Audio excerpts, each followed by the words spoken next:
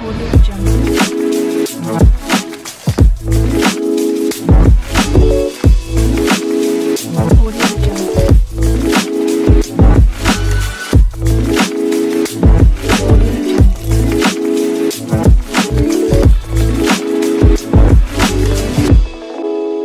Audio Jungle.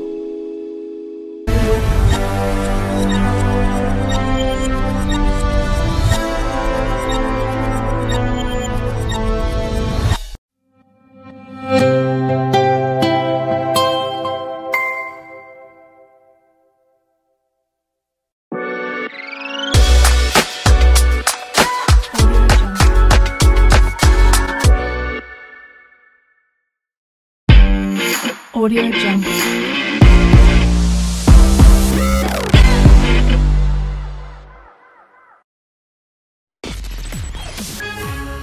From the heart of where innovation, money, and power collide, in Silicon Valley and beyond, this is Bloomberg Technology with Emily Chang.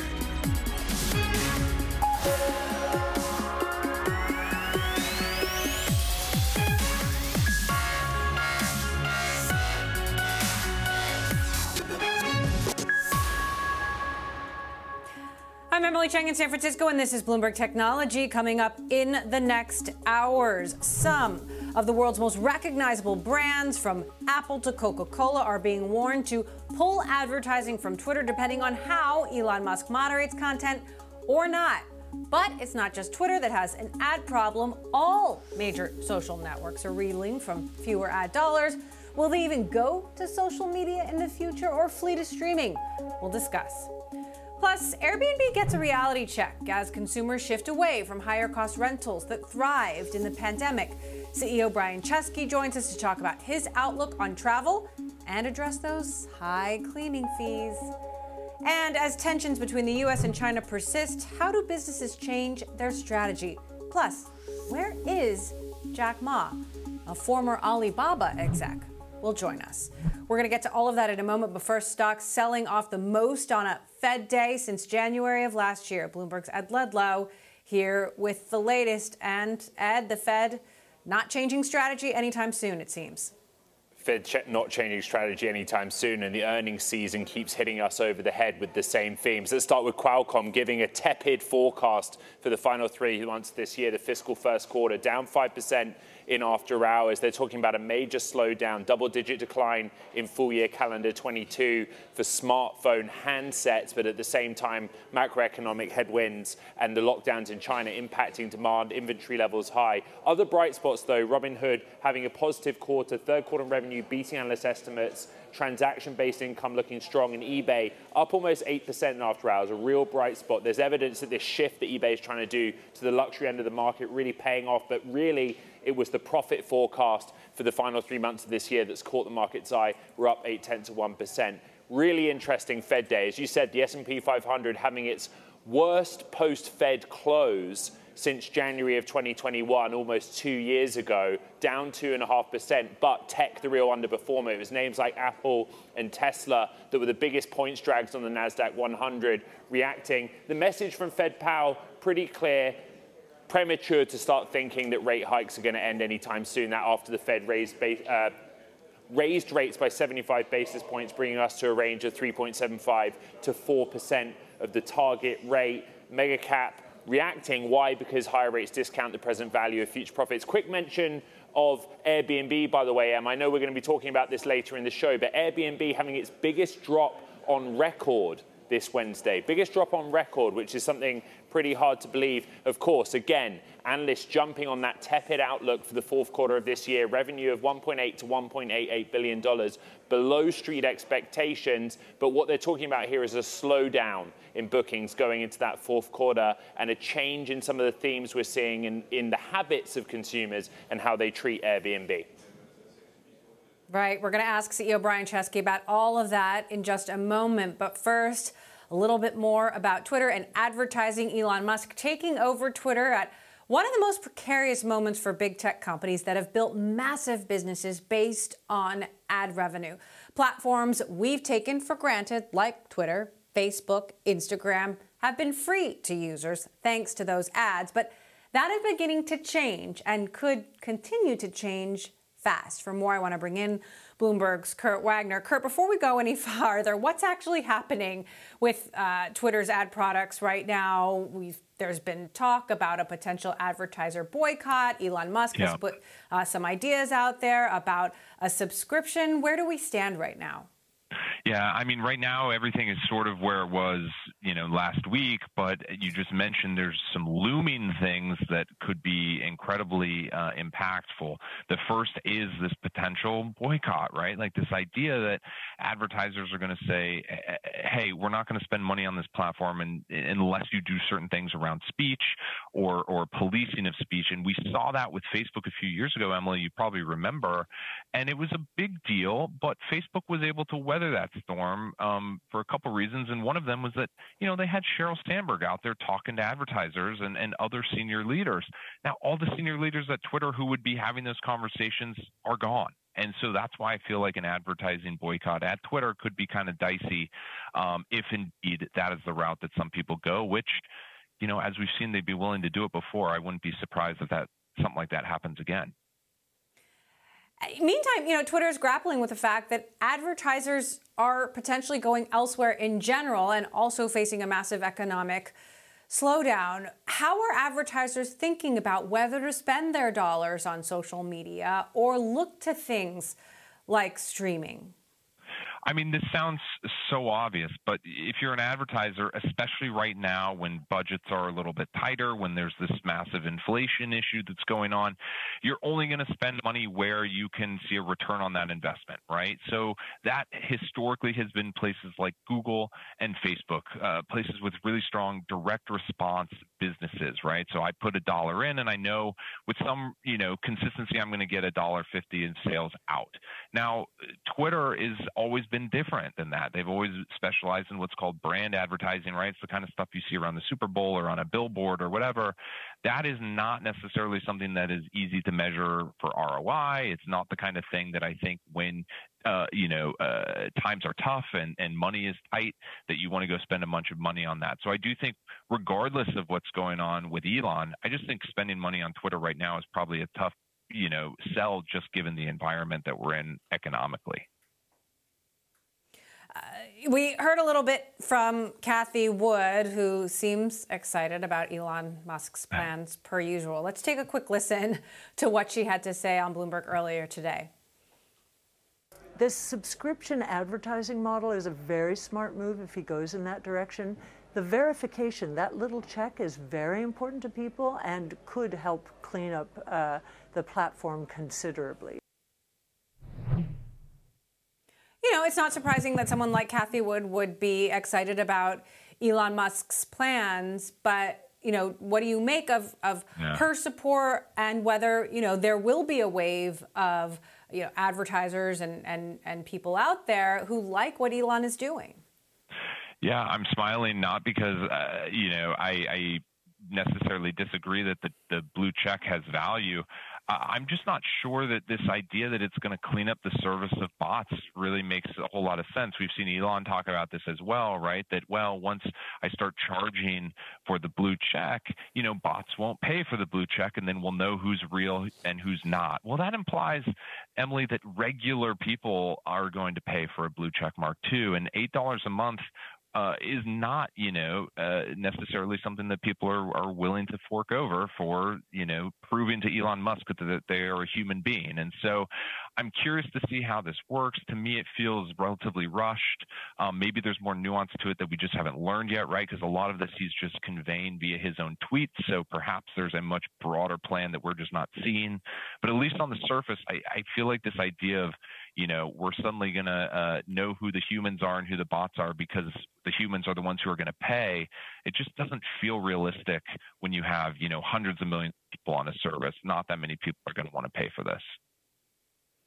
All right. So much more TBD.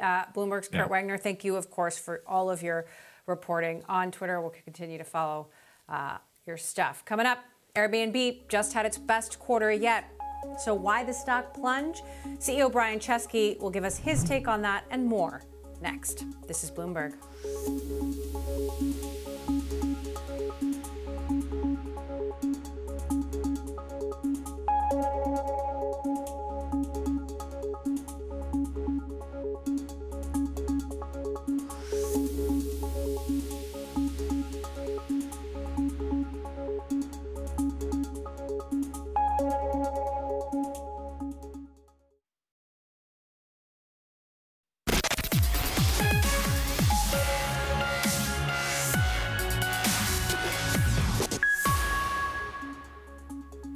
Let's get back to earnings now with Airbnb reporting big revenue and net income numbers, but shares falling after the company gave a disappointing outlook for bookings in the fourth quarter, closing down more than 13%. I want to bring in CEO Brian Chesky to address it all now. Brian, thank you as always for joining us. So 1.2 billion in net income, 2.9 billion in revenue. These are big numbers, but investors still pretty disappointed. What's your response to this big stock plunge? I believe it's the biggest stock market drop for Airbnb since going public. Well, I've tried to make sure that we focus on what we can deliver. And you're right, Emily, we delivered a record quarter, $1.5 billion of EBITDA, nearly $1 billion in free cash flow, $3.3 billion in the trailing 12 months. I think that, people in the world, this is a very uncertain time, and everyone's really looking for indications of what the future holds. We've tried to make very clear on the call that we're actually feeling very confident about Q4. So people are traveling. That's why results were really good in Q3, and we're actually feeling really confident. And I want to make sure people know that. So let's hone in on this moderating of booking growth that you see. If we are heading into a long-term recession, who's to say that consumers aren't going to cut back on travel or aren't going to choose to stay in cheaper, closer places rather than splurge on that trip abroad, and that's going to add up for Airbnb? Well, this is a great point, Emily. One of the things I just say, though, is that one of the things we learned in the pandemic is that we have a very adaptable business model. For example, recall in 2020, Airbnb was the first company to rebound in all of travel. That's partly why we had such a successful IPO. And the reason why is we are a more affordable option. We have nearly every type of space in nearly every community. So if people cut back cross-border travel, they might start working more from Airbnb. So we found a very resilient model, and that's something I'm feeling really confident about. Chris Bryant, our Bloomberg opinion columnist, had an interesting take. He suggested if Airbnb has a problem, it's that you're making too much money. How do you respond to that? No one would ever told us that 2.5 years ago. We were losing $250 million a year in EBITDA. And of course, now we delivered $1.5 billion in EBITDA in the quarter. We are increasingly investing more in the customer experience every year. The reason we're getting more profitable is we're more efficient. We're incredibly disciplined. We only have 6,000 employees. We spend a lot less on marketing than any other travel company of our size in the online space.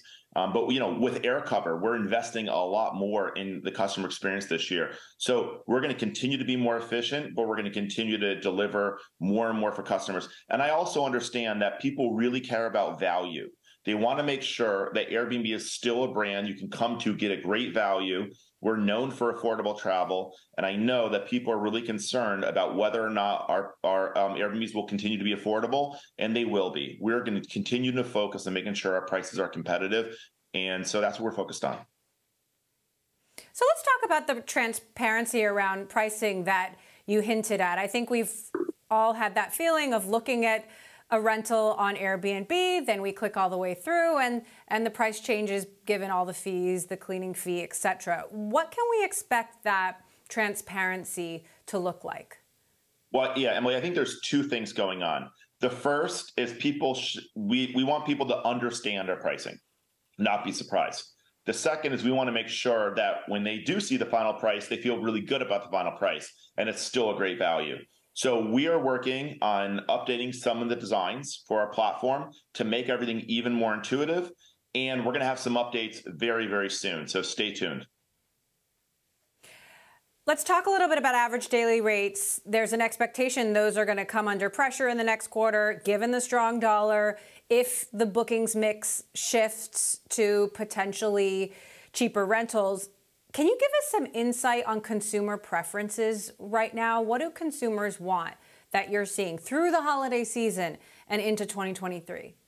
We're not seeing a major change. I mean, what I would say is the reason that price per night on Airbnb has gone up in the last couple of years is before the pandemic, most people were using Airbnb to cross the border and stay in a city and stay in a 1-bedroom, 2-bedroom place. Now, a lot of people are booking 3, 4, 5-bedroom homes, and they're doing it because they're going with their friends, their families, their coworkers, or they're living in the house. And so now the average daily rate's higher because the homes are bigger.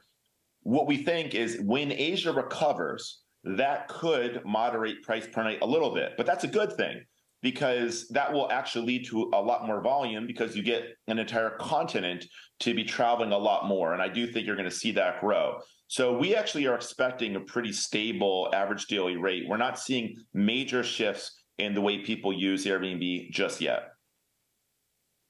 Long-term stays still hugely popular, about 20% of nights booked.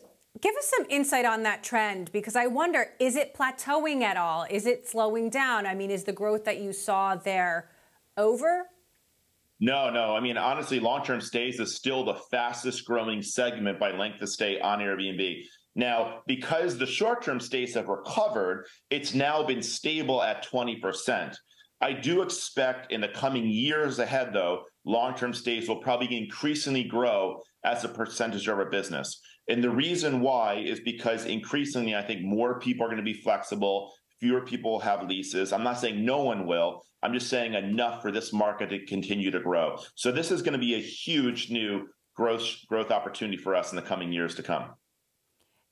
It's so fascinating just how people use Airbnb has changed just in the last couple of years. Do you have any concern that Airbnb is over-reliant potentially on long-term stays? No, because we just got to make sure that each segment is growing, and the long-term stays aren't really coming at the cost of short-term stays. So as long as short-term stays continue to grow, think of it as another layer. It's kind of like Amazon sells books, and now they sell electronics, and now they sell another category. We don't think these categories will necessarily cannibalize. These are really different use cases. And a lot of people are coming to Airbnb just to list monthly stays. So this, I think, can open up a lot. I actually think monthly stays can make short-term stays more popular because some people might book an Airbnb for a long-term stay and say, hey, that wasn't so bad staying at someone else's home. Maybe I'll do it for a short-term stay. So it may actually have a way of bringing more customers into Airbnb. That's at least what our theory is. Interesting. You do have some analysts out there who seem to be thinking Airbnb is priced too high compared to some of your travel peers, especially if the bookings mix is changing. What are your thoughts on that? I mean, our guests still tell us that Airbnb is the best value. That being said, we do want to make sure that as the economy slows down, our value is even better. And we do know that hotels are starting to lower prices, and we want to make sure that our pricing is as dynamic. So one of the things we're doing is we're investing a lot more in pricing tools for hosts so that they can have more dynamic pricing. And if hotels lower rates and they want to lower rates to be more competitive, they can do that. So I still think we're offering a great value, but there is no question that there's a lot more we can be doing on value. And that's something we're going to be really focused on over the next 6 months in time for the next travel season. So longer term, obviously you've launched categories, which I know you're really excited about. Supply is going to be key. How do you see growth in supply over the next 2 years compared to the growth you saw in supply over the last 2 years? And how do you convince all of these new would-be hosts to choose Airbnb first and only, potentially? Yeah. I think it's a great question. Well, let me say this. Number one, I expect a lot more new supply over the next 2 years than the last 2 years. The last 2 years actually been pretty hard because of the pandemic. Not everyone wanted other people in their homes. I think in the next 2 years, they're going to be a lot more interested for two reasons. Number one, the further the pandemic is behind us, the less reticent they are. But more importantly, Emily, as you recall, we started during 2008, Airbnb, during the Great Recession. And during the Great Recession, a lot of people needed to make extra money, and they turned to Airbnb to host for the first time. I think that's going to happen again. And the final thing I'll say, I'm going to give a plug, on November 16th at 8 a.m. Eastern Time, we're going to unveil a whole new, super easy way to list your home on Airbnb. And I think that is going to be a big driver of a lot more hosts. So we have some really cool new products they're going to be launching in fewer than 2 weeks, and I think that's going to add an acceleration. All right, November 16th, we will be watching. Last question.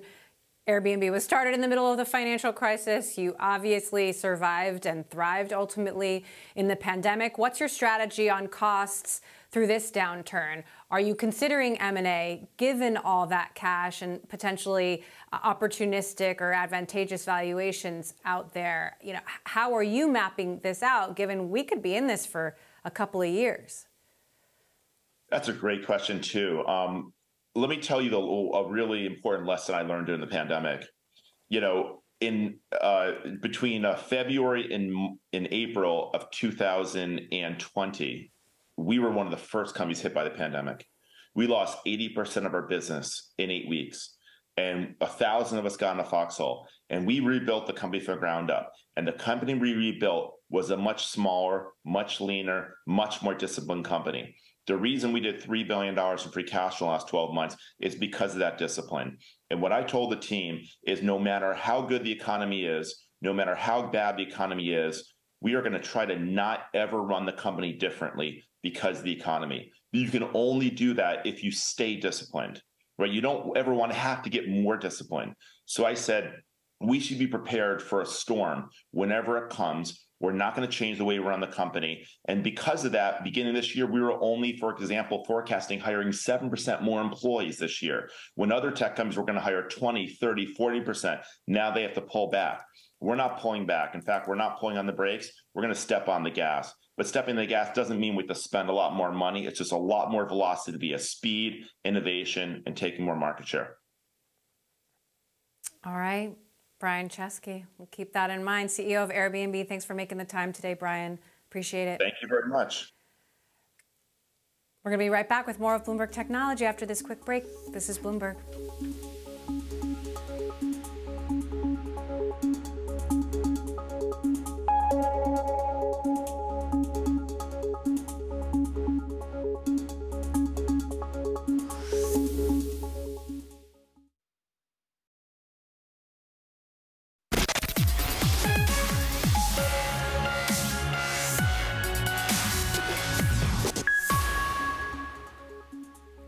China is making moves that'll severely curtail shipments in and out of the world's largest iPhone factory. Beijing is imposing a 7-day lockdown on the area in Zhengzhou. This after the number of COVID cases in the city almost quadrupled from Monday to Tuesday. And it's a profit and sales miss for Paramount Global, the parent company of CBS, Nickelodeon, and MTV Networks reporting earnings, and the big problem, continuing weakness in advertising. Still, there's been a turnaround in Paramount's film studio with revenue up 48% in the third quarter, and Top Gun: Maverick is the highest grossing film so far this year. Meantime, Amazon also feeling the heat on its ad business, and it's now taking more drastic measures to align expenses with a slowdown in sales. Sources telling Bloomberg that the world's largest e-commerce company is freezing staff levels in its profitable ads business. Amazon will continue to fill vacancies in this unit, but won't create any new jobs. Coming up, growing demand for cybersecurity services. We're going to talk with the CEO tracking cyber efforts in Russia's war on Ukraine. Plus, later, the story behind the rise of the tech giant Alibaba. We're going to get the inside story from former exec Brian Wong, who's got a new book out on just that. This is Bloomberg.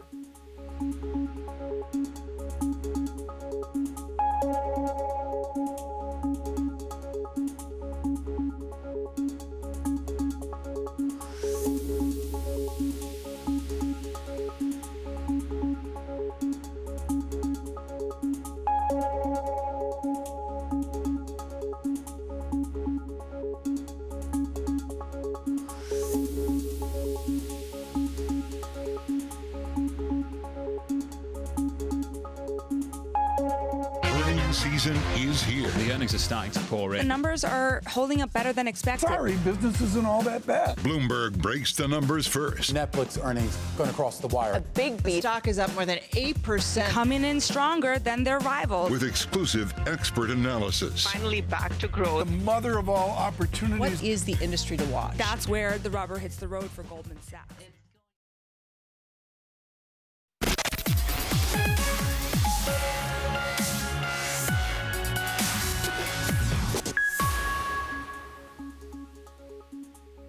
Welcome back to Bloomberg Technology. I'm Emily Chang in San Francisco.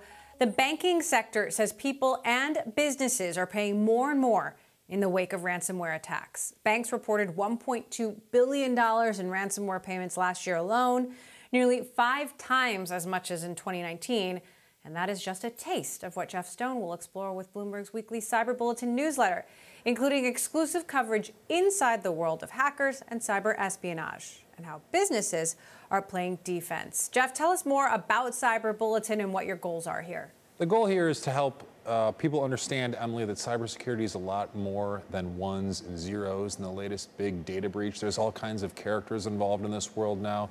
Cryptocurrency fraud is part of this. Disinformation is part of this. All kinds of influence operations, and everyone trying to monetize data. So that's what we're trying to explore here and really help people understand how they can protect themselves more urgently. Now, cyber threats have been on the rise for a while. Why now are you launching this? We're busier than ever, mostly. We figured we'd take on one more project. But basically, since the invasion of Ukraine really has highlighted this big explosion of ransomware, as you just alluded to, it is urgent for people to get a better sense of really what these threats look like and how to respond in cyberspace. Again, I think people are used to this world of email scams and different kinds of fraud through your apps that you're still trying to get a handle on, but we're really going to dig in and help people straighten out how to protect themselves at a more urgent time than ever. All right, Bloomberg's Jeff Stone. You can sign up for that weekly Bloomberg Cyber Bulletin newsletter at Bloomberg.com. Thanks, Jeff. We'll stay tuned. Well, for more on the state of cybersecurity, I want to bring in Christopher Ahlberg, the CEO of the cybersecurity firm Recorded Future, which is actively tracking the cybersecurity threat level in Ukraine. Chris, give us the latest there. You've been involved for several months now. Tell us what you're most worried about at this time. You know, it's really interesting. We started we had worked a little bit with one particular part of the Ukrainian government, their national CERT. On the morning of the 24th of February, we sort of stood up publicly. You can check out our nice tweet on that and said, look, we would get behind these guys and help them in every and any way we can. And so now our intelligence platform is in the hands of 7 agencies over there. And look, it's been interesting. In the lead up to the war, there was a whole bunch of Russian activity. At the very sort of crossover into the war, they killed a bunch of communications infrastructure. The Russians has taken apart a bunch of systems. They have certainly been running a whole bunch of destructive malware campaigns against call it Ukrainian power infrastructure and the like ongoingly. What's actually been very impressive is how the Ukrainians, together with foreign firms and foreign intelligence agencies and people helping them, have been able to withstand this. That's actually the most impressive. But the dear Russians are ongoingly going at it. And we may not hear too much about it because obviously as much as when bullets and the like fly in the air, a lot of other things may go to the back. But it's full speed ahead there for sure. You've been donating software, geopolitical intelligence to Ukrainian agencies. How long are you prepared to do this for?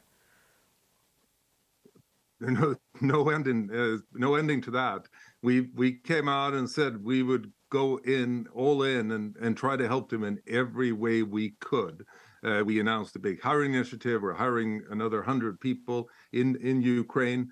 We're sort of, to your point, we've given them software and access to our intelligence cloud in 7 different agencies, and they're using it to go at cyber attacks, disinformation, and helping on the battlefield.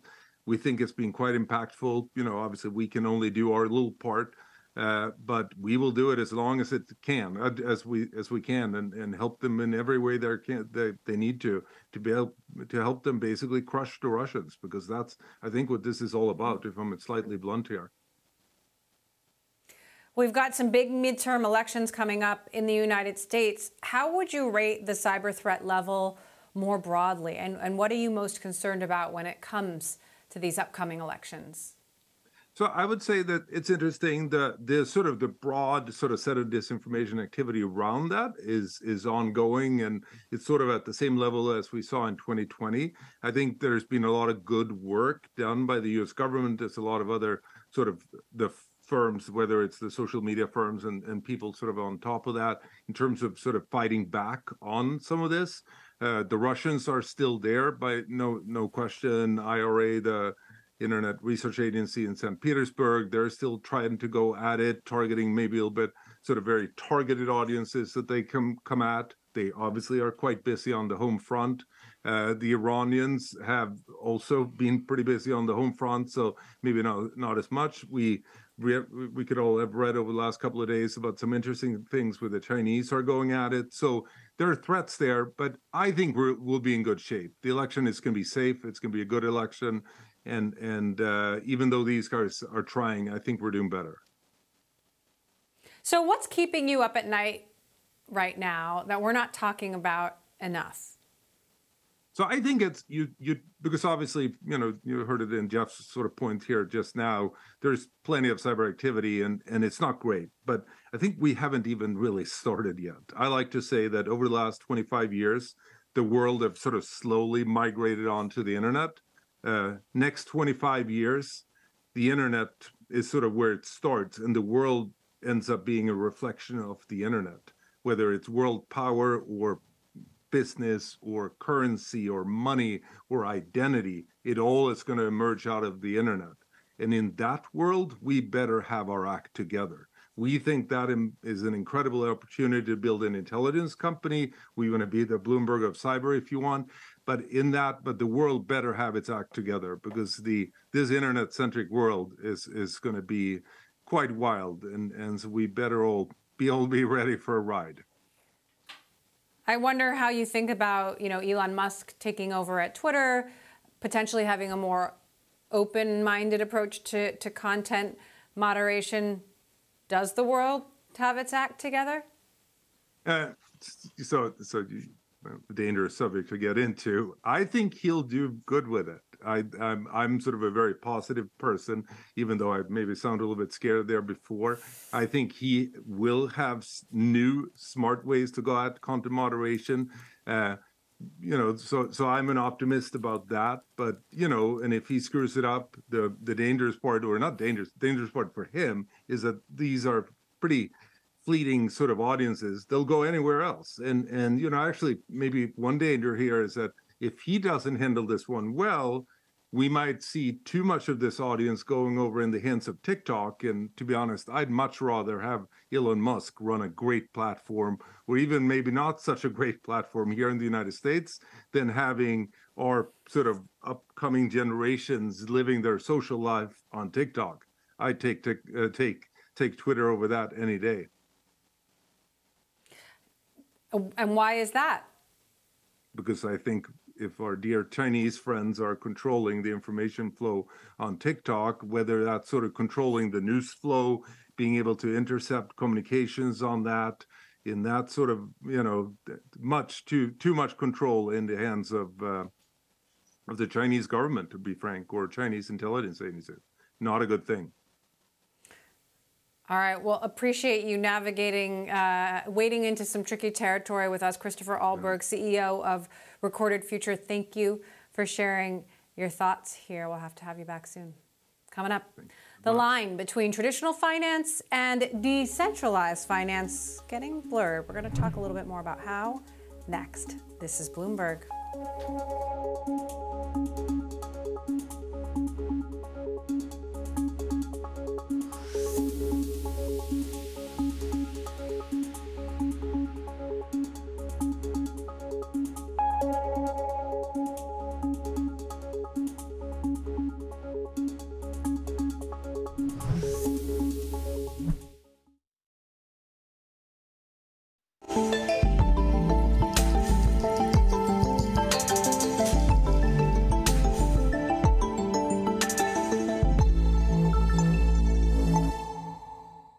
I think some people have avoided this asset class. It's very risky. It is not appropriate for everyone. In fact, when you buy cryptocurrency on SoFi, we say this is a risky asset it's unproven and you could lose all of your money. So with prices down at this level, we are seeing people take an opportunity to experiment with this type of investment and get to know the asset better.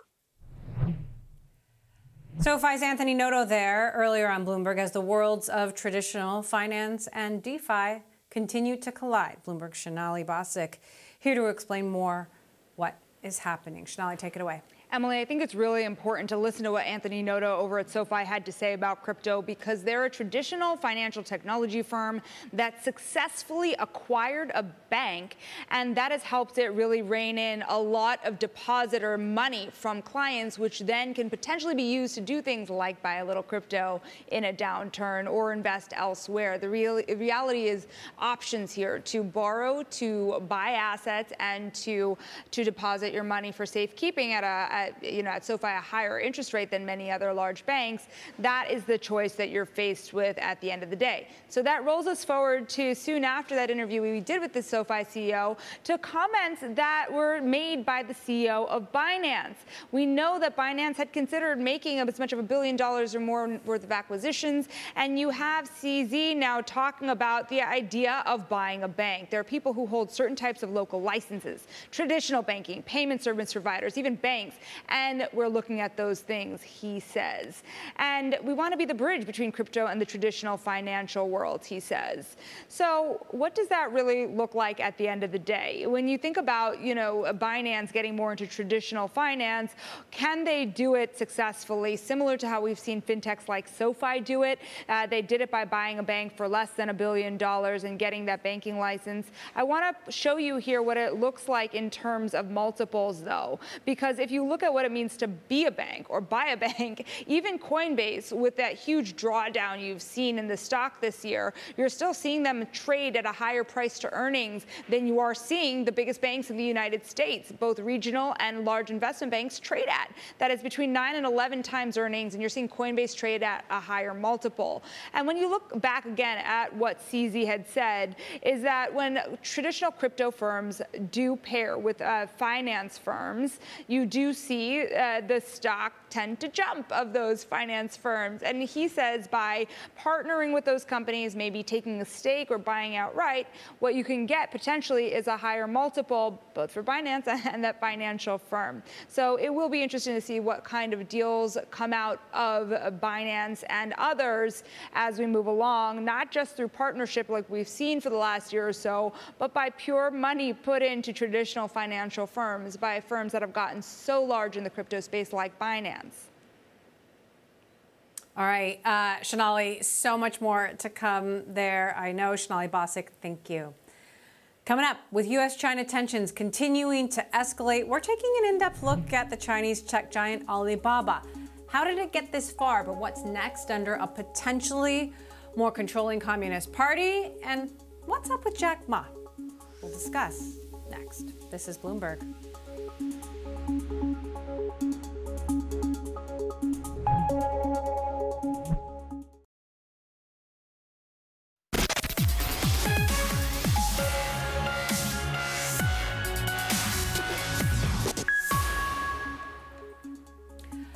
Let's take a look now at the behind the scenes of one of the world's most influential tech companies in China and the world, and that is Alibaba.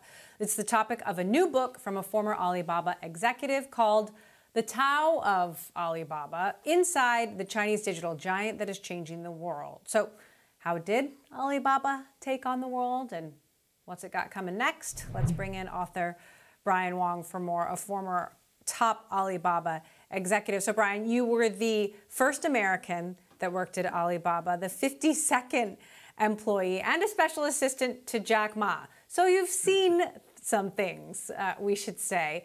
What do you think is Alibaba and Jack Ma's secret sauce? Well, Emily, I wrote this book because I really wanted to share what my understanding and perception was from the nearly 20 years I was with the company about, the essence of sort of Jack Ma and Alibaba. And I think, to put it in very basic terms is Jack really was able to build a company around a very deep purpose of solving the world's problems.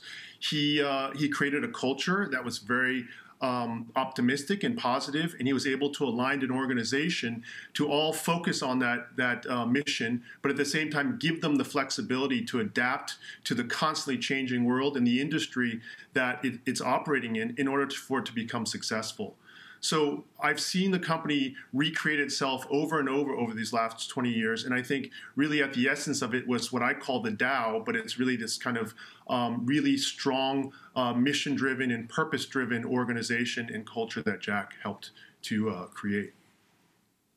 So the question is, can Alibaba reinvent itself again? When the company tried to globalize a few years back, it didn't quite work. Should Alibaba revive those ambitions now? And will it work when there's others pushing for de-globalization?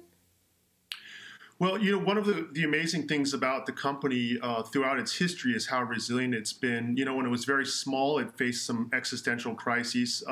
Before COVID, there was something called SARS, and it was a very small company. And the company actually mobilized itself without even the direction of the leaders, but the staff came together and figured out ways to keep the company operating in its early years, but also to launch what we now know as one of the major retail businesses called Taobao during a lockdown period when you didn't have the conveniences that we have today in terms of mobile connectivity and devices. So I believe that the company, with its DNA and the culture that's been really established and institutionalized with Alibaba, it does have great potential to continue to grow, but also, as you asked, globalize. Yes, I think that the world now really needs some positive forces that utilize things like technology to actually improve society and, frankly, to solve a lot of the problems that we're facing, not just in the developed world, but in the emerging markets. That said, China's COVID-0 policies have had a myriad of potentially negative impacts when you're talking about the supply chain and basic consumer demand and execution. Yeah. Some people say Alibaba's glory days are over. What do you think? Sure. Well, look, I think the challenges of zero COVID and the supply chain are more of a larger national issue that needs to be resolved. And I think the country is trying to work through that. We may agree or disagree with how they're handling it, but really this is something that needs to take place on a national level. And then eventually, the companies can get back on their feet and do the things they need to do. I do think, though, this experience has really built up really strong capacity in terms of dealing with uncertainty. And if you look at how companies like Alibaba, were able to adapt to the situation over the years, I think they're going to come out stronger once this is all done. The question is, though, how does big tech survive in President Xi's China? When Beijing cracked down on the Ant IPO, it basically put a scarlet letter on Alibaba and Jack Ma himself. What's the way out? Well, look, I think the Ant-IPO situation was one of a string of events that happened, and probably, it was so high profile because it was at the start of this kind of change in policy. But also, yes, it was a very major decision and quite sudden. But I do think that, what this really indicates is a shift in terms of government policy, one that was previously a kind of a late touch sort of governance model where it allowed for room for innovation, to one where it's more heavily regulated. But this is a global issue. If you think about what we're dealing with now in the upcoming Supreme Court decisions in terms of antitrust and privacy and these issues, this is America. In Europe, we're dealing with this, and also China. And this is where big tech has become, big and influential. And governments are trying to figure out how to manage this. So I do think that each respective country and its governments will figure out the solution or the policy for that. But I do think if you're asking about opportunities down the road, there are definitely new opportunities in the market. In higher quality sort of industries or areas. China is essentially trying to upgrade its industrial capacity, and how companies can play in those spaces is really going to be the secret to their future growth and success if they can really tap into that. Jack Ma still hasn't been seen publicly in some time. When is the last time you spoke with him? Where do you think he is, and how is he doing? Well, I've been in touch with Jack, throughout the last 2 years and in communication, and he's been free to move around. He's been laying low, obviously. He's traveled abroad. People have mentioned they've seen him in Europe and other places in Asia. But I think he's really, Emily, he's gearing up for his next act, which is really around philanthropy, education, helping those areas that really need assistance. And it's a passion of his is to really help those who are kind of the more marginalized parts of society to really get on their feet, rural communities, but also learning. I think he was doing a lot of learning tours in these last 2 years. So I think he's okay, but I think that a lot of people have been wondering, and hopefully at some point, he will have his next sort of, big thing to come out in terms of what he wants to do in philanthropy, and people will know. Well, wondering, and rightly so. I mean, he was so out there. He was a frequent guest on this show. Yes. He loved talking to the press. Here's the last question. Obviously, U.S.-China tensions are escalating. How is that going to play a role in whether Alibaba succeeds in this new world or not?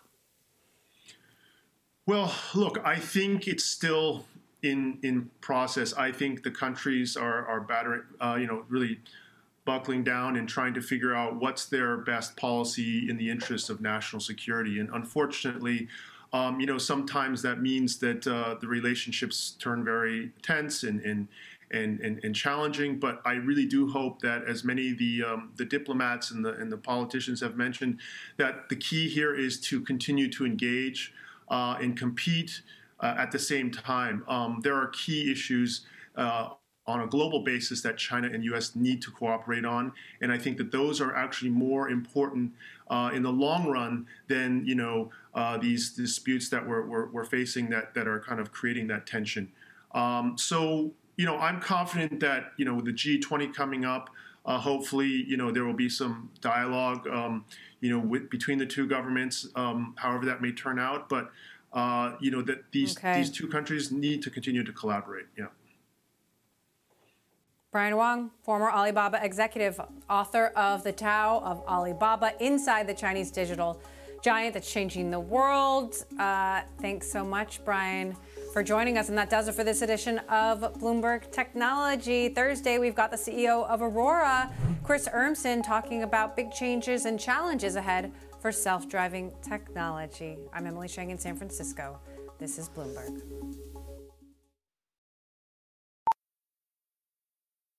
Today with Amazon Business, Shannon Stuckey of Walburn Woodworking helped her team buy 63 circular saws. Okay, Andy, take it easy. Now she uses her time to focus on growing something big. Buy smarter, dream bigger. Visit Amazon Business, your partner for smart business buying. Can't get your day started or keep it going without coffee? Well, get in on the buzz. Smoothie King does coffee better than the rest. Delicious coffee smoothies made with your choice of new robust espresso or mellow cold brew. Plus the added boost of real nutrition and no artificial flavors. Now, any time of day makes Smoothie King your king of coffee. Just pure energy and clean ingredients in every sip. Buzz in with the Smoothie King app to discover exclusive savings for our Healthy Rewards members.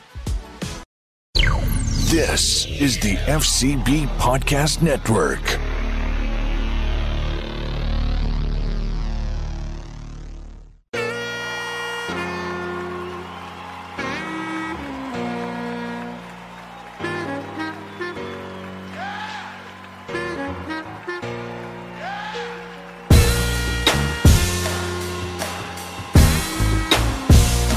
Hey everybody, I would like to welcome you to the Power of Our Dollar podcast. This is a new podcast hosted on fcbradio.com, and we are looking to highlight Black businesses in the Northeast Ohio region. Today, we have our first interview, and we have Deontay Morrow of the Morrow Group and Company. The Morrow Group and Company is an insurance brokerage agency. And I'd just like to welcome you, Deontay. How are you today? I'm doing awesome. Thank you for having me. I feel blessed, and it's a pleasure to be your first episode. Great. We're so glad to have you here. Tell us about the Morrow Group. What exactly, as an insurance brokerage, what do you do, and what are the products that you offer? Okay, I'll start off by saying we are based in Cleveland, Ohio, right in the Collinwood area, but we service clients for auto, home, any type of business insurance, life insurance as well, nationwide.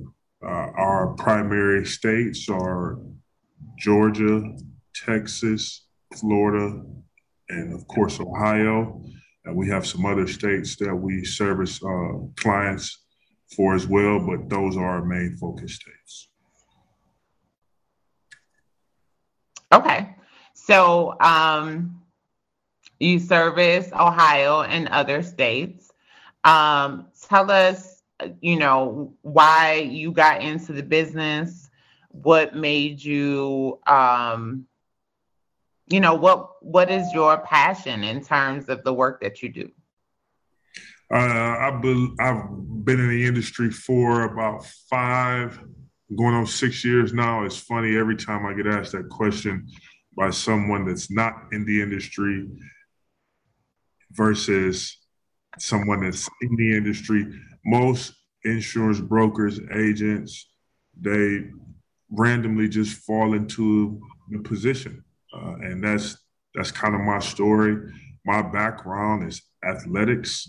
I was a hometown Cleveland football player. I went to St. Edward High School where I played football. I played a couple of sports, but my main focus sport was football.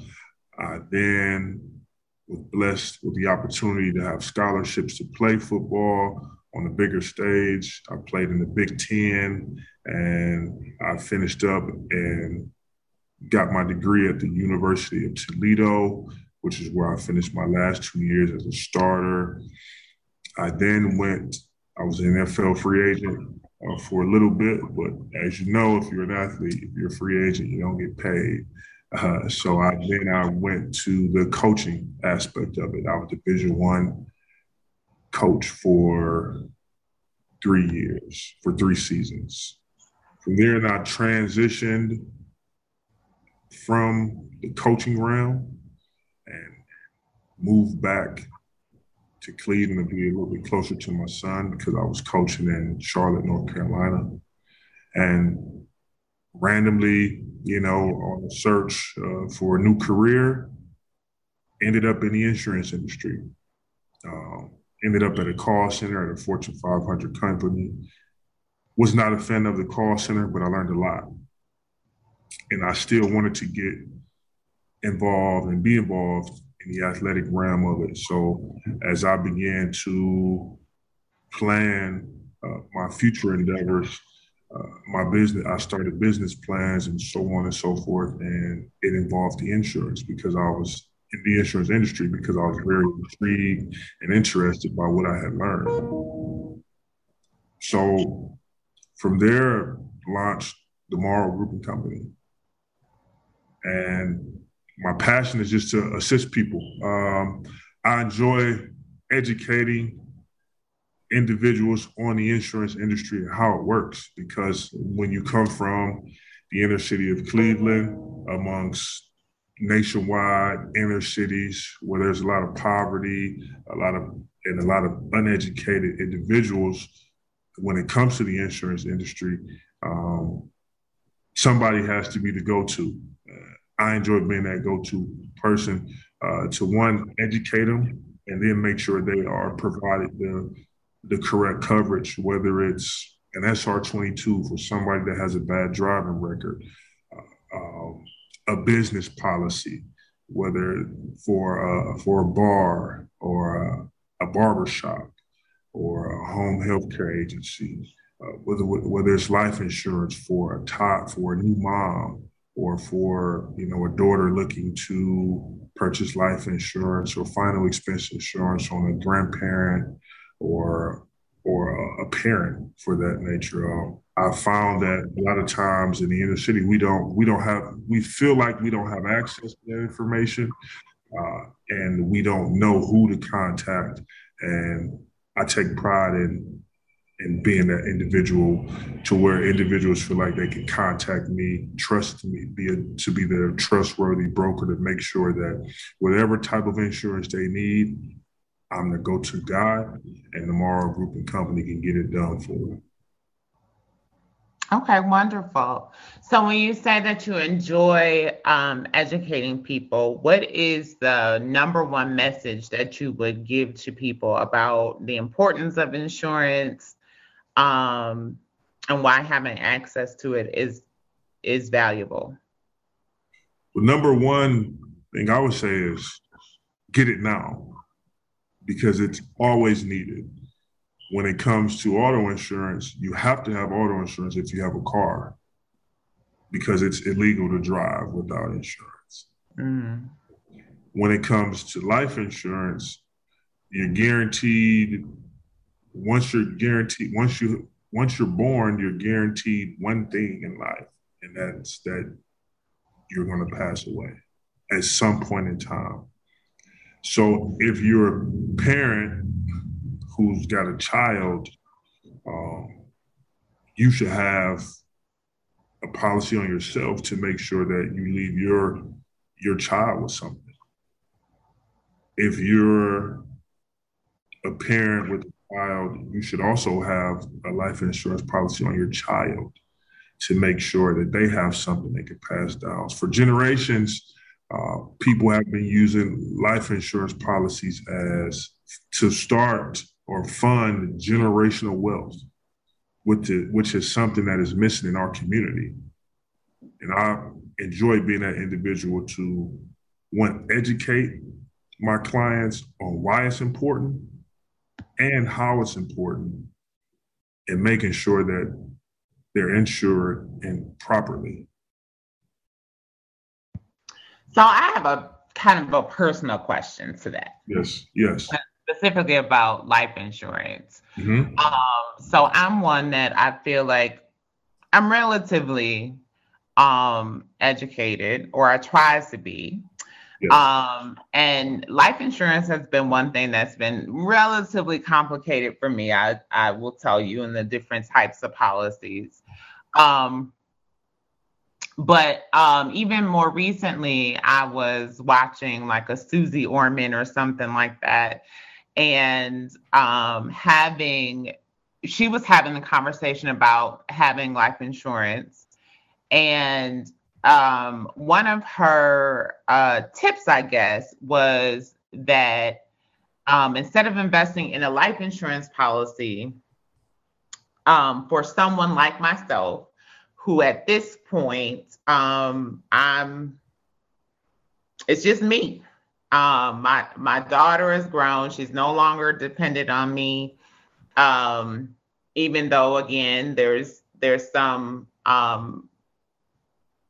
some desire to leave something behind. Yes. But her recommendation was to invest kind of that monthly policy money into another investment vehicle, like a 401k or something that was more liquid. What would you say to that, to someone who, for example, has finished raising their children and they are independent folks, and just kind of? I'll start off by saying, does your daughter have a child? No, she doesn't. Okay. Hopefully she plans to continue to grow your family heritage, correct? Mm-hmm. Possibly. I got you. We're not rushing. Yeah, whenever it happens. Okay. I'll give you a situation. You purchase a $100,000 policy. You make one payment. You make the initial payment. We're not going to say you, but let's just say John Doe purchases a $100,000 policy in June, makes that initial payment. He's been approved by whatever insurance company. John then passes away from natural death.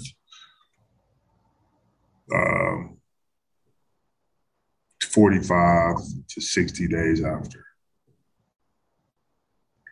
Okay, but he's only made 3 payments. Let's say those payments have been $50. It's $150, correct? Mm-hmm. He passes away. Your daughter is listed as a beneficiary, or John's daughter is listed as a beneficiary. John's daughter now inherits, minus of course those funeral expenses, so on and so forth. Inherits whatever that balance is. So let's say the average funeral expenses are $20,000. You've paid John has paid $150,000 or $150 for $100,000 worth of coverage. The funeral expenses were $20,000. He now leaves his daughter with $80,000. If you invest that same money into whatever other vehicle you choose to invest it in, are you guaranteed that type of, I'm not even going to say profit, are you guaranteed that type of, because it's not a profit because somebody's losing their life, correct? Right. Of course, we would always rather the individual, especially if it's somebody that's important and impactful in your life, right, over the money. But you give me a vehicle, you give me a vehicle that can give you that type of return. You asking me? Yeah, I'm just, that would be my argument. Okay. Somebody say that, hey, I spent $150 and I now have, the total policy was $100,000. But with the funeral expenses, let's just say, okay, I now have netted $80,000. And again, this is not about the money at all, because we would always rather have that individual in our lives than just the money, because it's not always about the money. Mm-hmm. Mm-hmm. There are very few vehicles that can, investment vehicles that can do that for you. There's very few. Right, in the inner city, they say that's a hell of a flip. Mm-hmm. Mm-hmm. Right, 150 to 80,000 net. Okay. A lot of times,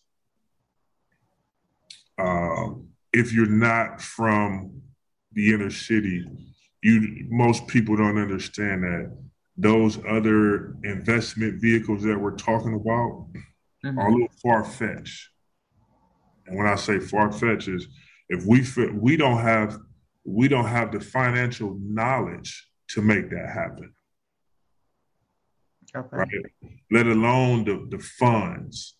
I hear that all the time. Hey, why would you purchase a life insurance policy when you can invest it into the stock market? Again, there's not that chance of that investing that 150 and making 80,000 in that time frame. The ratio is a little different, right?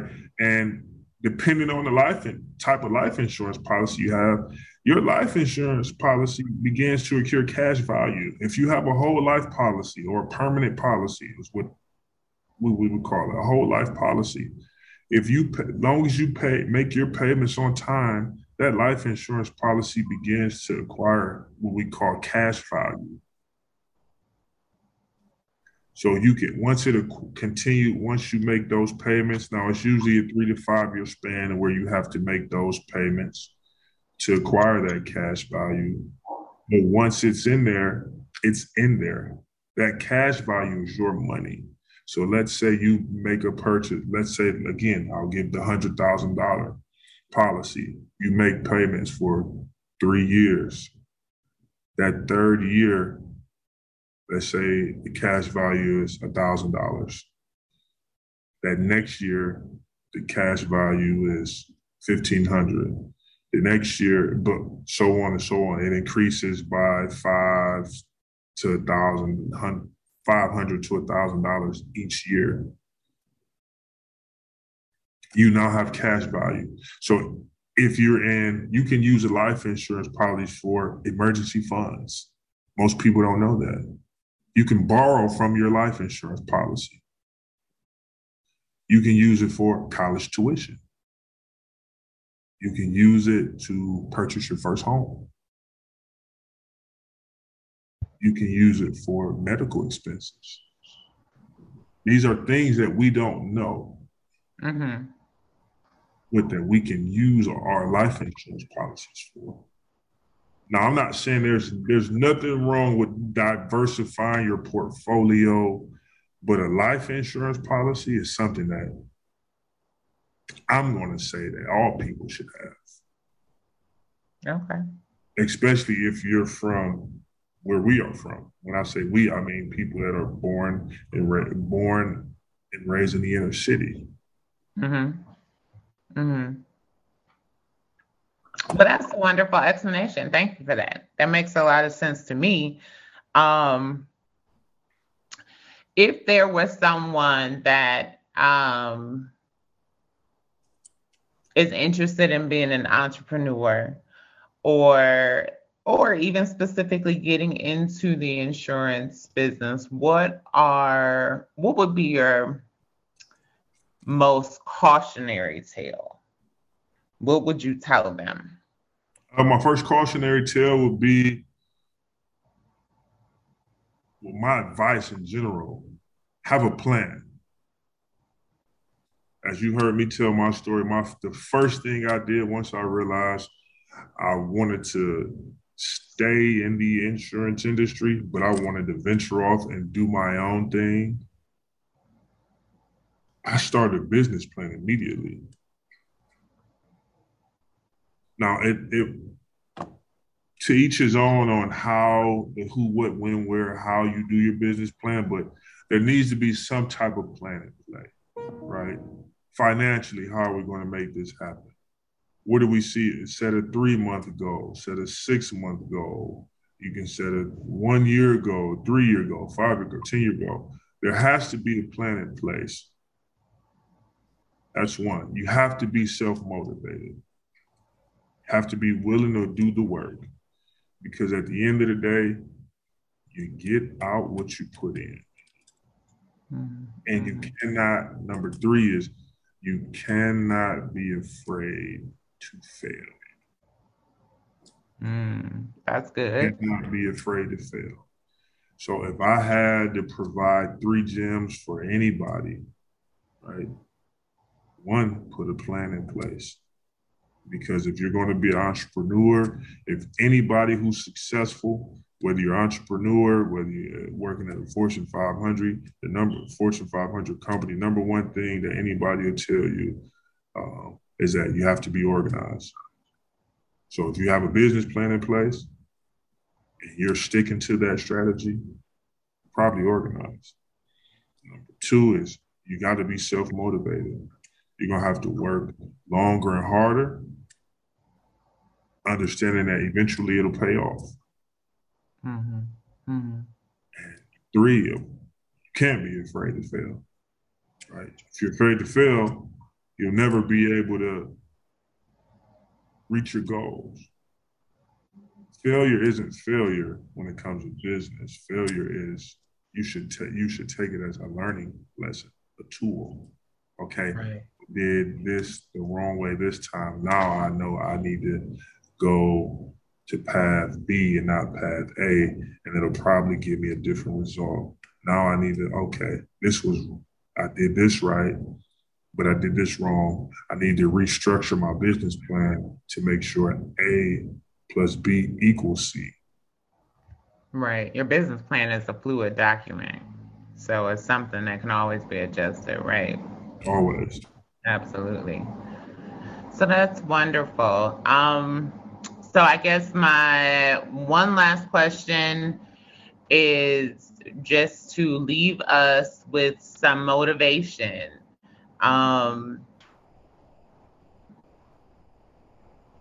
In this, I feel like in this atmosphere, in this environment, where no matter where we're at, whether we're entrepreneurs or just going to work every day,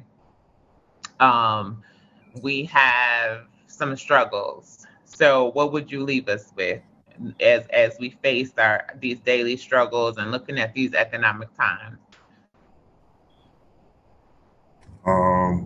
First and foremost, make sure your spiritual presence is there. So whatever religion you are, whoever you believe in, make sure your faith is strong. That's one. Two, just enjoy life. Enjoy it at its purest form. So enjoy your family, enjoy your friends, enjoy your loved ones, enjoy your craft. And by craft, if you're an entrepreneur, enjoy it. If you're a 9-to-5 worker, enjoy it. Because it can be taken away from you. So enjoy it at its purest form, embrace it, and be yourself. Be confident in who you are. Stand on your 10 toes. Whatever your morals and character, whoever you are, be that person and be confident in that person. Wonderful. Thank you so much, Deontay. If anybody is interested in reaching out to you or would like to purchase any of your services, how can they reach you? I can be reached on social media at The Real Insurance Coach. Once again, that is The Real Insurance Coach on Instagram. Our agency Instagram is The Morrow Group & Co. The Morrow Group CO on Instagram. That's our business page. We have a website where you can request a quote. www.morrowgroupco.com. Once again, that's www.morrowgroupco.com. And you can also find us on Google. We are one of the top-rated homeowners insurance producers on Google. If you click in the name, we'll be up there. We are, I believe, a 4.5 to 5-star rating on Google and the Better Business Bureau. We also are MBE certified, along with Better Business Bureau as well. All right. Thank you, Deontay. I appreciate your time. You guys make sure to check him out. Like he said, on The Morrow Group & Co. on Instagram. Google him. Looking at his website, there are many, many insurance vehicles that he has for your personal life, your business. Y'all, most of us cannot function validly in a business without insurance. There's many places and spaces you have to be able to prove you have insurance in your business. So he is the agent to go to if you're looking for those products. Business, nonprofit insurance, anything like that, give him a call. Again, this is the Power of Your Dollar podcast. My name is Ashley Evans. I am your host. If you'd like to hear more from me, please feel free to check out Views with Ashley Evans on any of your podcast stations. Over there, we're talking about politics and culture. So check us out there as well. And you can always follow me on Instagram at Ashley's Views, ASHLEYES VIEWS. And we look forward to more. Thank you again, Deontay. Thank you for having me. All right, you guys have a great day.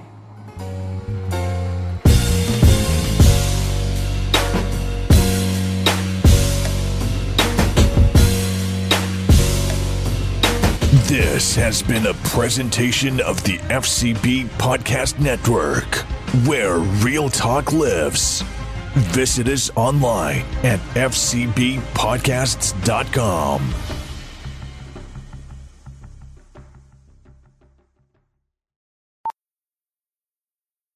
Today with Amazon Business, Shannon Stuckey of Walburn Woodworking helped her team buy 63 circular saws. Okay, Andy, take it easy. Now she uses her time to focus on growing something big. Buy smarter, dream bigger. Visit Amazon Business, your partner for smart business buying. Have you been waiting for just the right job? Then welcome to the end of your search. Amazon has seasonal warehouse jobs in your area, and now is a great time to apply. You can start getting paid right away and work close to home. Applying is easy. You don't even need an interview. So what are you waiting for? Come join the team and get a great seasonal job offer today. Visit Amazon.com/hiring. Amazon is an equal opportunity employer.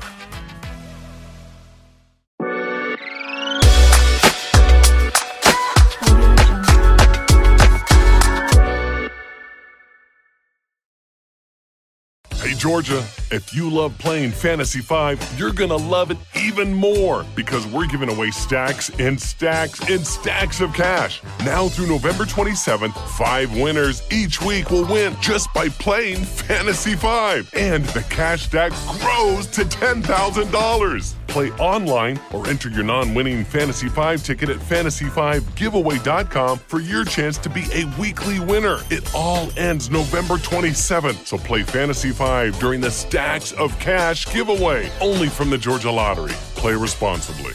Hi, I'm Frank. I don't like change. And I just saw a billboard for this new BJ's Wholesale Club talking about up to 25% off grocery store prices. Oh, really? What's wrong with paying full price, huh? No, sir. I would not join BJ's Wholesale Club. Let's agree to disagree, Frank. Say you do want to sign up to get over 50% off a membership, plus coupons. Join the new BJ's Wholesale Club, opening soon in McDonough.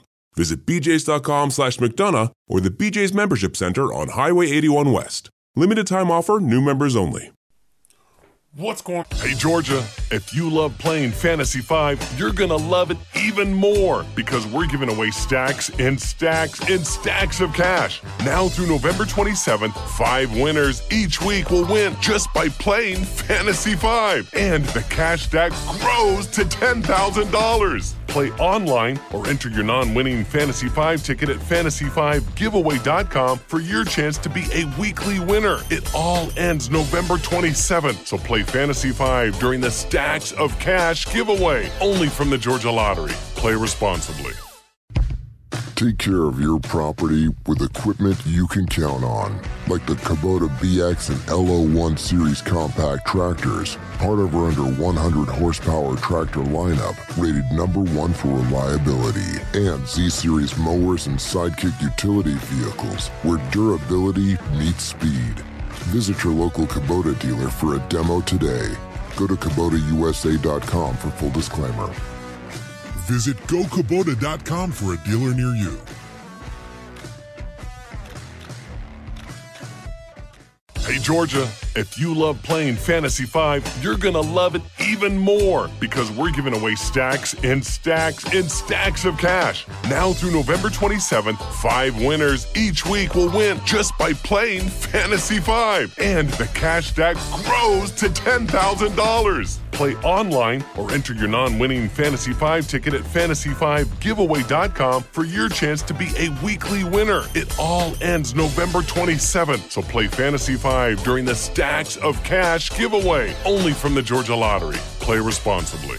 On Diehards, it's Clint back here with the Total Takedown for Thursday, UFC Vegas 64 edition. And yes, I am rocking all the Coyotes gear still. This is my cold room warm stuff. It's cold, it's wet, it's rainy. You're going to be seeing a lot of this. I'm going to bust out the beanie here pretty soon. Anyway, we're going to go back over UFC Vegas 64. This time we're talking totals, overs, and unders. Hit the like button for me. Subscribe if you haven't already. And hey, give me a share. If you're listening to this thing on audio, give me a review, preferably 5 stars. But, you know, if you want to say you hate my face, that's fine too. I'll take it. First fight of the night, Ramona Pascal taking on Timiris Vidal. We've got a total set at 2.5. The over is -215. The under 2.5 is +190. We're talking unknown women's MMA here, and usually, especially with the way Ramona fights, you would think over, right? Over 2.5 -215 sounds like a sweet deal. However, the way Vidal fights, I think this is going to turn into a bit of a barn burner. I think Ramona's got some serious offensive upside here in this thing, and the way Vidal falls for leg locks, the way she tries to attack people's legs and ankles and stuff like that, there is actually a decent chance that this fight finishes. It's classic women's MMA for me, though. I would want fight doesn't go the distance. I would want that extra 2 minutes and 30 seconds at the end of the fight and just get like, you know, +170 or +175, something like that. Fight doesn't go the distance rather than the +190 for the under 2.5, because those final couple minutes of the third round could make all the difference. I absolutely can see Vidal gassing out Ramona, TKOing her. I can see Ramona making a dumb grappling mistake and getting an arm or a leg snapped off by Vidal. This thing definitely could go under. Lots of volatility. First fight of the night. I'll choose violence. I'm probably not going to bet that, though. Next up, Jake Hadley taking on Carlos Candelario. Almost the exact opposite. Total set at 2.5. The over is -215. The under is +190. Carlos Candelario is incredibly tough. Incredibly durable. Kind of meat and potatoes striker. Good single leg. He leaves his neck out there to be had a little bit. I talked about that on the Monday podcast. Jake Hadley can dive on people's necks, and he's got a tight guillotine on him, so I do think there is a little bit of submission upside here on the Jake Hadley side of things, but more than likely, we're going to get kind of a semi-technical brawl here on the feet where these guys go at it in the striking realm, and if that's the case, both of them are more than capable of gutting it out and getting to the judges' scorecard, so I kind of like the over 2.5 at -215 here for the second fight of the night. Johnny Munoz Jr. taking on Ludwig Shalinian, total again at 2.5. Over is -180, under is +160. And I feel like the finish only comes from one side here most of the time. Johnny Munoz Jr.'s submissions are wicked. This dude is so slick on the ground. He is a fantastic top position player. Ludwig Shalinian, though, has a wrestling background, so he could give up his neck in a poor takedown attempt. He also could be in trouble if he ends up on bottom. Now, if he's sitting on top, though, this thing is going to be a grind fest. He's going to try to stay safe, try to survive Johnny Munoz. The only reason I feel like there's maybe some finishing upside on the Ludwig Shalinian side is the chin of Johnny Munoz Jr. We've seen him chinned a couple times. He leaves his head up. He's got that tall man defense. That chin is there to be cracked. So I am very, very skeptical of this fight. It's tough to call. I kind of like violence. I think Johnny Munoz Jr. is going to find a submission at some point in this fight. However, I really don't like the number here. And the under 2.5 at +160. I'd rather play Johnny Munoz by sub by itself. Ludwig Shalinian knockout is there, but I'm not overly impressed with Shalinian. I think if he wins, it's more of a decision grinding affair. So I'm going to stay completely far away from this one. I guess I'll say over 2.5. I mean, this is one of those ones where I kind of contradict myself. When you think about the fight as a whole, I think the over makes sense. But what I really think is going to happen is Johnny Munoz gets a sub. So, I don't know. I'll pick the under. Under 2.5, +160. Jinu Frey, Polyana Viana, over 2.5 is -220. The under 2.5, +190. And I think over. Polyana Viana getting better. She's young. She's tough. She's gritty. She gets taken down, put on her back, looks for subs. If she doesn't armbar you from her back, she'll just kind of play off her back for the whole time. Jinh Frey, constant forward pressure. She's got that big left hand, but she doesn't have much beyond that, so she doesn't really finish anybody. This thing is headed for the judges' scorecards unless Polyana Viana finds herself a submission. I don't see Jinh Frey finishing Polyana, so I think it's probably going over more often than not. Long way to say minus 220, over 2.5. Benito Lopez taking on Mario Bautista. Total again at 2.5. Over is minus 130. Under is plus 110. Now we got a much more interesting line here, and a couple of them coming up here. We'll actually have some stuff to talk about. Both these guys are high caliber finishers. We've seen Benito Lopez hurt. We've seen Mario Bautista injured and finished. Benito Lopez has a history of injury in general, coming off a 3-year layoff. So we're going to get a whole new version of him. Is he a point fodder now? Does he continue throwing flying knees? I don't know. We haven't seen him in 3 years. So more often than not, I think this is going to be a clash. I think Mario Bautista, the way he fights, just kind of forces a bit of a brawl. And Benito Lopez, being the flashy striker that he is, he'll look for those opportunities. That's always what he's been. That's always what he's done. I've got a hard time imagining that he's completely retooled his entire game plan in his absence. So I do think both guys have more than enough finishing upside, and we have seen both guys finished. So I will say the under 2.5 at plus 110. Shanna Young taking on Miranda Maverick. The total set at 2.5 again for this one. At a pick'em, minus 110 for women's MMA. This one's tough because Miranda Maverick tapped out Shanna Young in like 60 seconds in their first fight. Shanna Young cracked Miranda Maverick, and she panic wrestled from getting hit so hard. So Miranda took it to the mat, didn't take her long to get the back, tapped Shanna Young out. This is a classic spot where I think one fighter is being massively overrated, the other fighter is being massively underrated. However, I do agree with Miranda Maverick being favored. So just because I think Shanna Young is better than people give her credit for doesn't mean Miranda Maverick is not still going to choke her out. I think the grappling advantage for Miranda Maverick cannot be understated, but I also think Shanna Young's probably gotten better. There's a chance she kind of survives here, and with these women's MMA totals, it is so rare we see them drop down to minus 110 because they go over just so very often. If Shanna Young plays her cards right, she makes it to the judges' scorecards, and I think we can get over this 2.5. The Miranda Maverick sub is definitely something there that we're going to have to watch out for. But again, you're going to get a better number playing that submission prop by itself. That's really the only way I see this fight ending, unless Shanna Young does another banana peel meme KO type of thing and catches Miranda Maverick coming in. Either way, it's either a submission or a decision. So I'm going to say over 2.5 just based on the line value of the minus 110. But like I said, I don't mind taking a look at the Miranda Maverick submission prop because it's like plus 165, plus 170. And that's much more the way this fight will finish if it does. Shayilan Nuerdanbieke taking on Darrick Minner. I played this one, folks. This is the one that jumped off the table at me. I'm already in on it pretty big. Over 2.5 is plus 100 even money. Under 2.5, minus 120. And I'm on the under 2.5, minus 120. I like violence here. Darrick Minner is a guy that comes out like a bat out of hell in round one. He's got crazy submissions. He's got those big clubbing power strikes, trying to hurt you, trying to rock you, get you down to the ground, and then he'll take you back and he'll tap you out.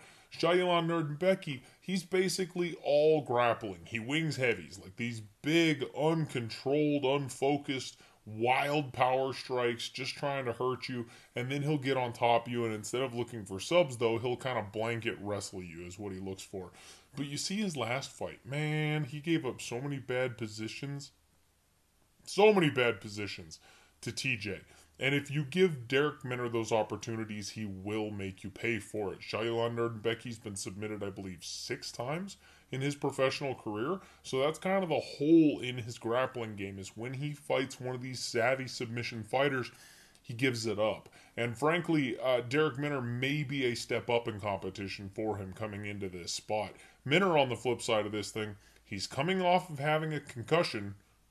Legitimately, like, he canceled his last fight due to concussion symptoms, and he has a 7-minute gas tank. So if he doesn't get his opponent out of there in the first round, he just falls apart the deeper the fight goes. So if Darrick Minner does not get the round 1 sub, I fully expect Sha Yilan to take over, and then once Darrick gets tired, Sha Yilan can open up from there, either get a sub of his own or a TKO under 2.5. Both guys can be finished very easily. Both guys have that upside of finishing ability. Give me that minus 120 for the under 2.5.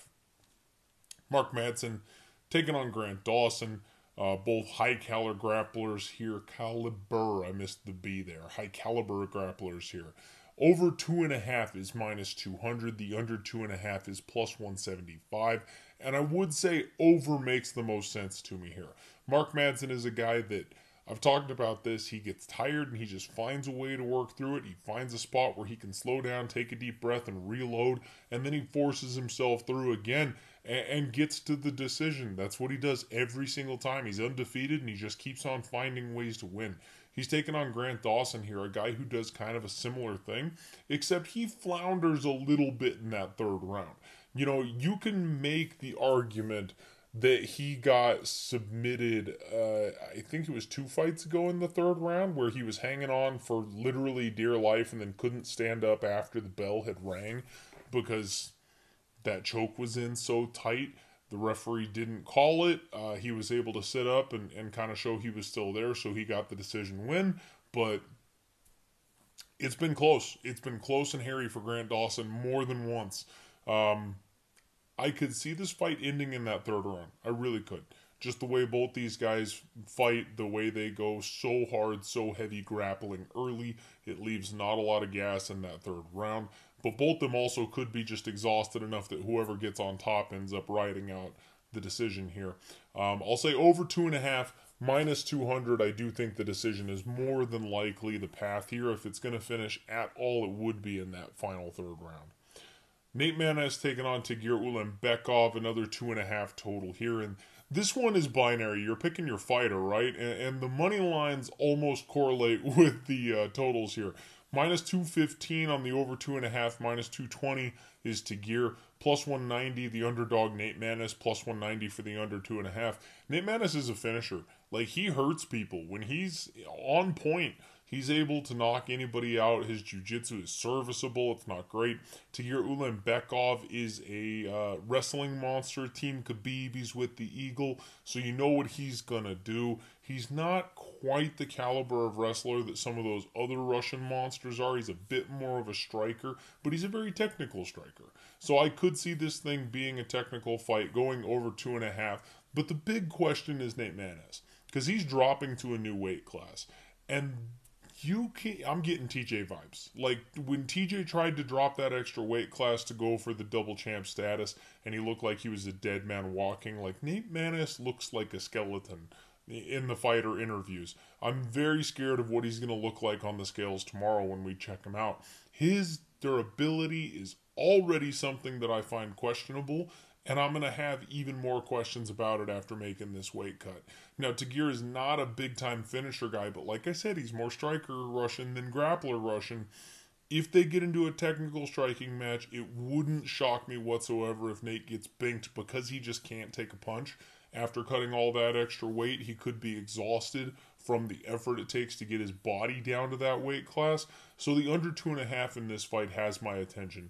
Either Nate Maness is a big bully and he's beastly at this weight class and Tagir doesn't have anything for him because he's awesome, or he's a wounded animal and he gets taken out by Tagir Ulanbekov because the finish will just be there for him. When frankly, normally speaking, he'd be tough enough and durable enough to get through it. Now he can't, because he does not have that extra 10 pounds of water weight surrounding his brain. So I'll say violence, under 2.5 plus 190. Josh Parisian taking on Chase Sherman. This one, I believe, was a 1.5 a little earlier in the week. You get your classic heavyweight over 1.5, which I think this thing could squeeze over. But now they've moved it to a 2.5. Over 2.5 is plus 140, the under 2.5 minus 190. And it would make a lot of sense to me here for this thing to find its way under. Now, we could get a sloppy heavyweight 15-minute affair.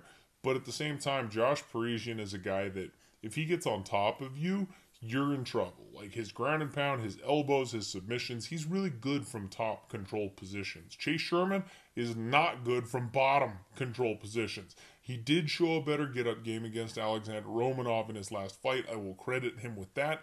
And he's held on wheels early on in fights. Lots of leg kicks, decent power. The good striking has always been there. He just has a hard time keeping that pace up, and he has a hard time keeping that belief in himself up. He'll quit if you give him the opportunity to. So I could see these guys getting a little bit sloppy, but you know what, actually, and now that I say that, I could see it getting a little sloppy. I could see these guys kind of laying on each other. The deeper this fight goes, if Chase Sherman isn't able to, like, standing TKO Josh Parisian, a guy who's been pretty tough to put away for the most part, I could see, like, a leaning against the fence, hanging onto each other's wrist, punching bag type of heavyweight affair, and I'll change my answer. I'm going to say over. I'm going to say over 2.5. I'll say Josh Parisian takes the early beating from Chase Sherman and then can't get Chase Sherman or can't keep Chase Sherman down. Maybe they work their way to a decision. I don't have any confidence in this fight whatsoever. I'm not betting that one, so don't take that to the bank or anything. But if you can get an over 1.5, I'd be far more interested in the over 1.5 than I am the over 2.5, even if you have to lay a price on it. Daniel Rodriguez taking on Neil Magny. Another 2.5 total here. Whole fight card, 2.5s this week. Over 2.5 is minus 215. The under 2.5 plus 190. And again, it's a Neil Magny fight. This guy does one thing, and that's grind. Unless Daniel Rodriguez is the guy to finish Neil Magny, if he's good enough, like Shavkat Rakhmonov, to like snatch a neck or something like that, Neil Magny doesn't finish anybody. So this fight is going to be a grindy decision over win, lose, or draw, and I expect it to kind of go that way. I'll save some time. Over 2.5 minus 215. Main event time. Amanda Lemos taking on Marina Rodriguez. We got a 4.5 for the ladies. The over 4.5 is plus 100. The under 4.5 is minus 120. And I'd have to side with violence on this one. I'd have to say the under 4.5. Mostly because Amanda Lemos is another one of these early finishers. I still have no idea how Angela Hill survived that front kick in round 1. Marina Rodriguez is tough. She's gritty. She is durable. But she's also facing someone who hits a lot harder than anybody she's fought up till this point. So Amanda Lemos always has that chance to catch her. If this fight gets extended, though, we've never seen Amanda Lemos go past 3 rounds. We've seen her get tired in that 3rd round. She lost the split to Angela Hill in that situation where she started to slow down. This is a 5-round main event, folks. Marina Rodriguez is someone who ramps up the deeper the fight goes. She starts to feel herself in that 2nd and 3rd round. The volume gets better. She finds her timing and her space. I could see a late finish from Marina Rodriguez as much as I could see an early finish from Amanda Lemos. I know we don't see a lot of finishes with women's MMA, but the way these two match up, I kind of think that's the way to go. If they start fast, I don't think it's going to last very long. So I would say under 4.5 at minus 120. It's tough to lay unders with women's MMA fights, especially. But, you know, these two fighters are some of the few ones. You know, you think about, like, Weili Zhang, and you think about Rose Namajunas, Jessica Andrade, the women's MMA fighters who do finish and can finish with regularity. This is the next crop of them. Amanda Lemos and Marina Rodriguez are fully capable. So I'll say under 4.5, minus 120. That's the total takedown, everybody. Thank you again very much for hanging out. See you tomorrow for the... Take care of your property with equipment you can count on, like the Kubota BX and LO1 series compact tractors, part of our under 100 horsepower tractor lineup, rated #1 for reliability, and Z-series mowers and Sidekick utility vehicles, where durability meets speed. Visit your local Kubota dealer for a demo today. Go to KubotaUSA.com for full disclaimer. Visit GoKubota.com for a dealer near you. Hey Georgia, if you love playing Fantasy 5, you're gonna love it even more because we're giving away stacks and stacks and stacks of cash. Now through November 27th, 5 winners each week will win just by playing Fantasy 5. And the cash stack grows to $10,000. Play online or enter your non-winning Fantasy 5 ticket at fantasy5giveaway.com for your chance to be a weekly winner. It all ends November 27th, so play Fantasy 5 during the Stacks of Cash giveaway, only from the Georgia Lottery. Play responsibly. Undefeated post weigh-in show. Let's roll. Audio Jungle.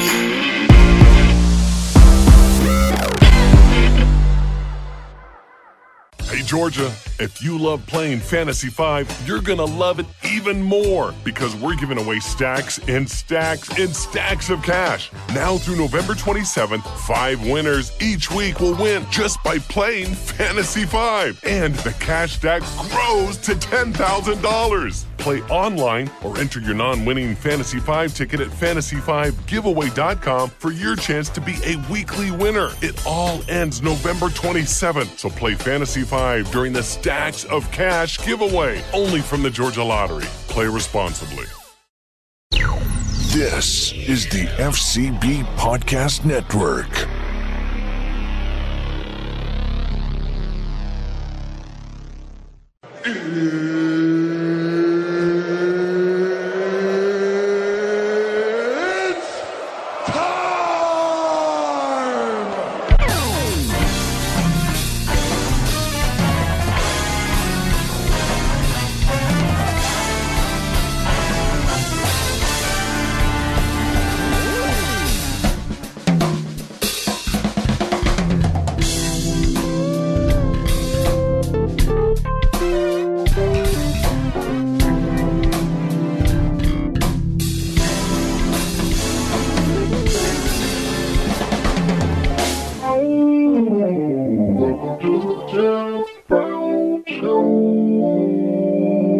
What's going on? It's man Jeff Brown, and we have none other than the legendary Enoch King in the cyber studio doing his thing, and he is one of the co-stars in the upcoming biopic, The True Story, which is highly anticipated, that will be premiering this weekend, called Till, following the life and death of Emmett Till and my brother Enoch King, all the way from the Big A. The ATL is in the cyber studio with yours truly. Enoch, what's good, baby? Man, I can't even call it, man. What's up, Cleveland, Ohio? You know. Yeah, what's the weather like down there, man?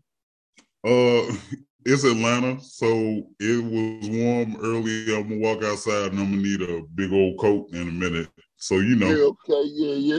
It's about 76 degrees right now up here in Cleveland. So we hey, listen, it's still summer for us, bro. Cause what I'm telling you, when old man winter kick in, it's over with, man. We'll be bundled up.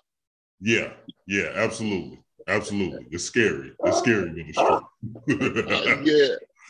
Yeah, right. Man, let me jump right into this show. You have a phenomenal career where you actually have made a name for yourself in theater. Yes, sir. What was your biggest role in theater, and looking at theater, making the transition to the big film? Was there any big difference or challenge? You know what I mean, doing that? Yeah, I answer the second question first. Really, it was me learning a couple of things. One, the camera catches so much, so you don't have to be as big as you normally are. And when I first started transitioning into film and TV, most of the notes I got were like, bring it down, you can bring it down. And just learning that and learning how much you can convey with just a look on your face, with just your eyes, with just a stillness. It was really great because then I was able to actually incorporate that into my theater work as well. And so I was able to, hone in on that stillness a bit more to another level. So that was really helpful. Big roles.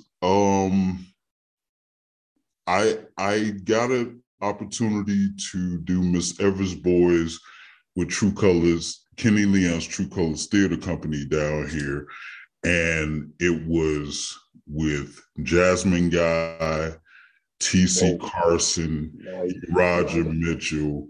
And I got a chance to be on stage with people that I've always admired for their art and for what they bring.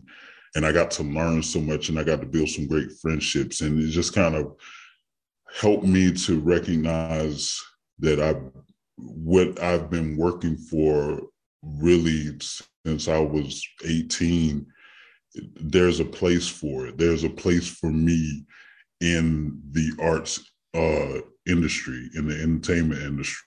So that was really helpful.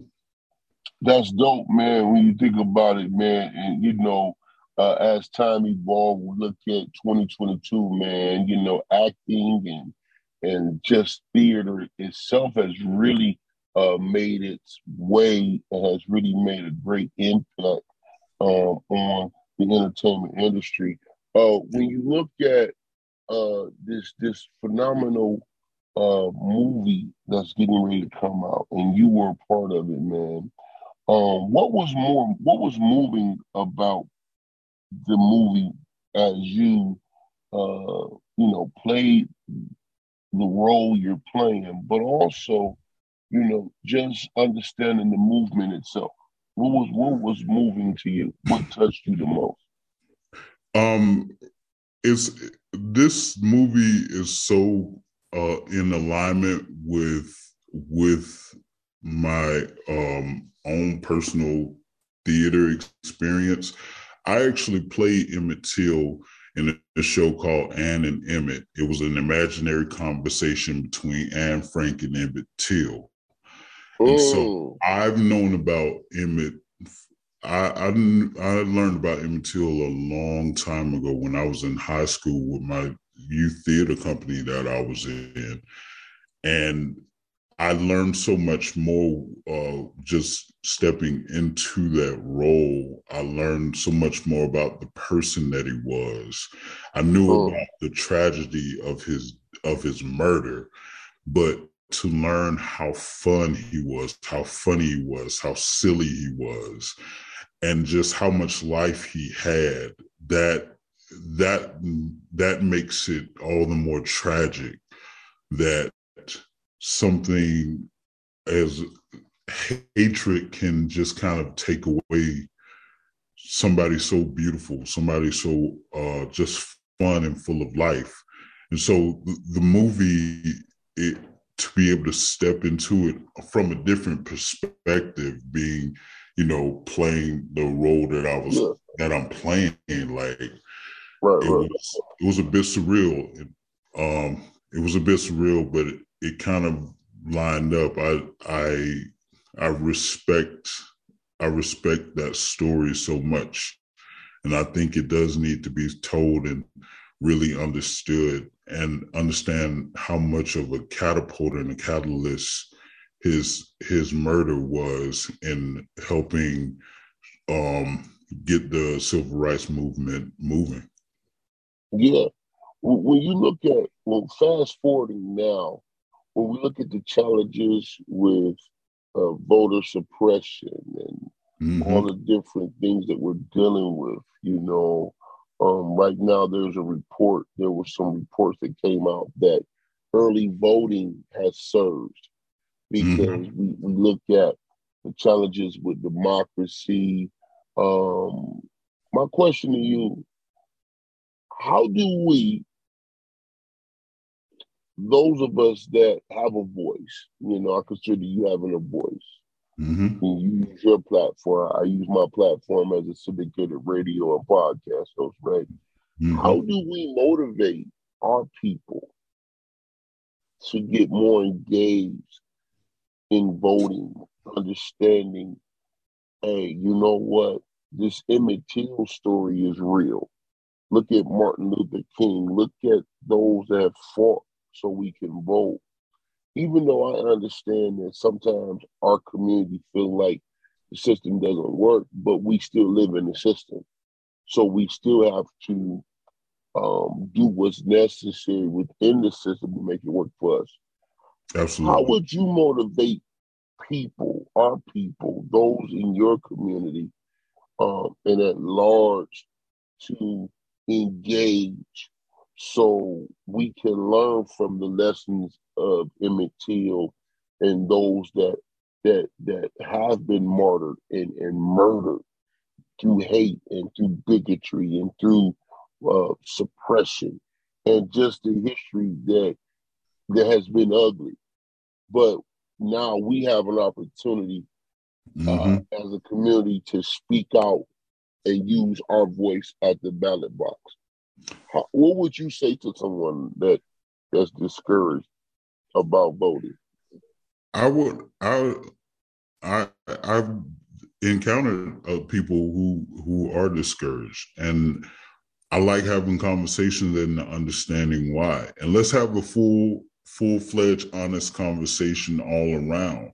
I think it's real easy to get so discouraged that you want to not continue. But I mean, the life and the space that I live in and that we live in as entertainers, as artists, deals with feeling like you're not valued, that your voice is not heard. But we are a testament that if you continue to push and continue to find your voice and let your voice be heard, then they have no choice but to hear it.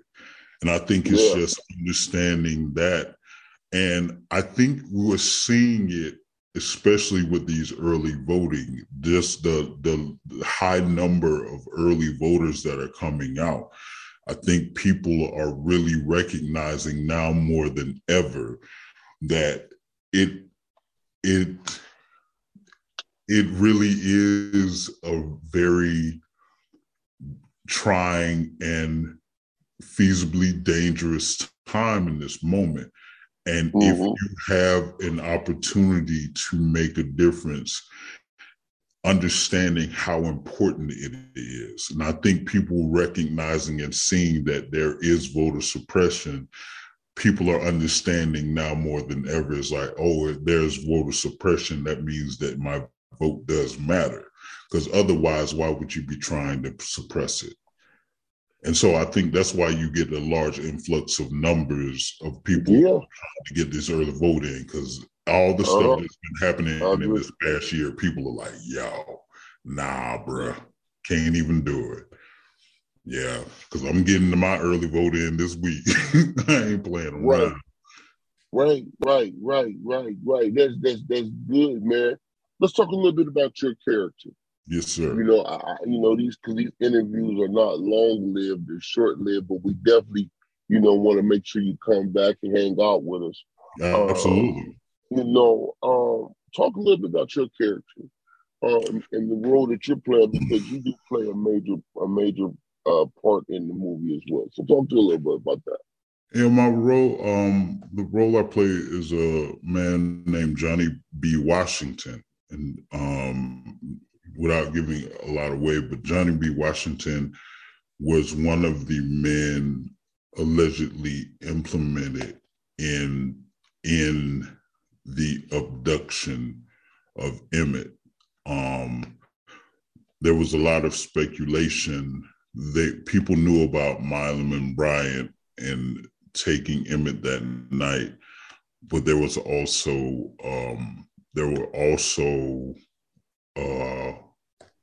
speculation and people and witnesses saying that there were 2 to 3 black men involved as well, who helped carry that out as well. And so I just stepping into the role and finding out about that, it is a bit jarring,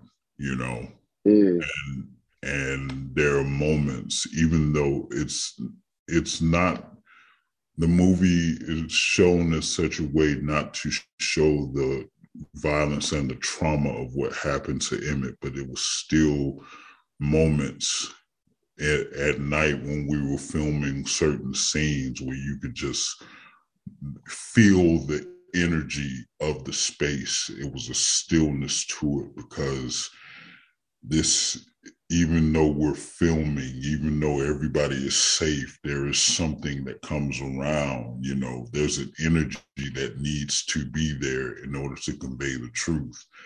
And it was a wild experience. It was amazing, and I was jarred a lot of times. There were a lot of times with certain scenes when I know me and my co-star, my castmate, you know, they would say cut, and he would just take a second. He'd be like, "Yo, I just need a second," and he just walk and just step away, because it's so much. Yeah. And we know the story, and even now I'm getting emotional, because it's like it just explaining how terrible it was, how horrible it was, and to be an experience on this other side of it, to be a part of it, to be implicated in it, you know. I was grateful for the experience, but also, you know, taken aback that there were people that looked like us that were involved as well. Damn, that's deep.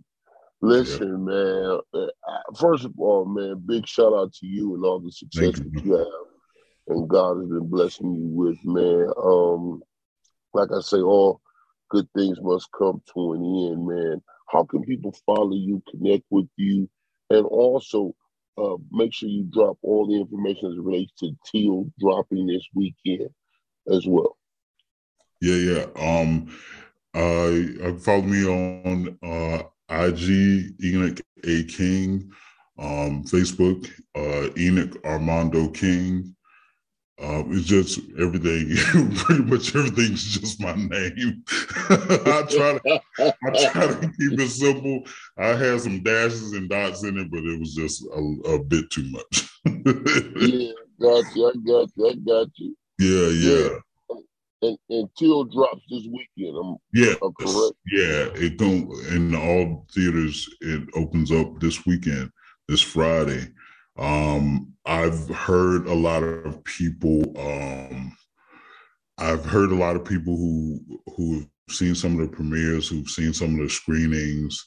People have been posting on my page and other people's pages that were involved. There was a lot of Atlanta people out there, and they were like, "Yo, this is an absolutely amazing movie." And Danielle Detweiler, who I've known for a long time, she did a phenomenal performance, man. Absolutely heartbreaking and empowering. Wow, that's just, man, it's deep, man. Well, listen, brother, we pray God's blessings on your life. Thank you, man. Same to you, brother. And continue success to you. Hey, y'all, listen, my man, Enoch A. King in the building doing this thing. And listen, make sure you guys check him out this weekend for the highly acclaimed and highly anticipated movie Teal. Make sure you guys go subscribe right now. iHeartRadio, Apple Podcasts, Spotify, wherever you listen to this wonderful show on your favorite listening device. Let's go.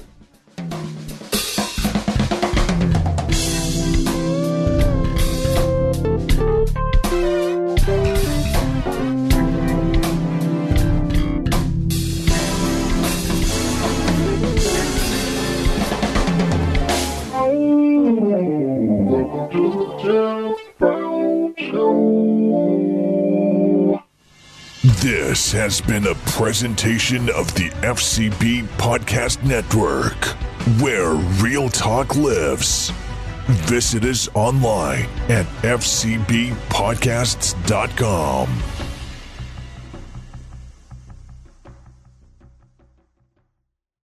Hey, Georgia, if you love playing Fantasy 5, you're going to love it even more because we're giving away stacks and stacks and stacks of cash. Now through November 27th, 5 winners each week will win just by playing Fantasy 5. And the cash stack grows to $10,000. Play online or enter your non-winning Fantasy 5 ticket at fantasy5giveaway.com for your chance to be a weekly winner. It all ends November 27th, so play Fantasy 5 during the Stacks of Cash giveaway, only from the Georgia Lottery. Play responsibly.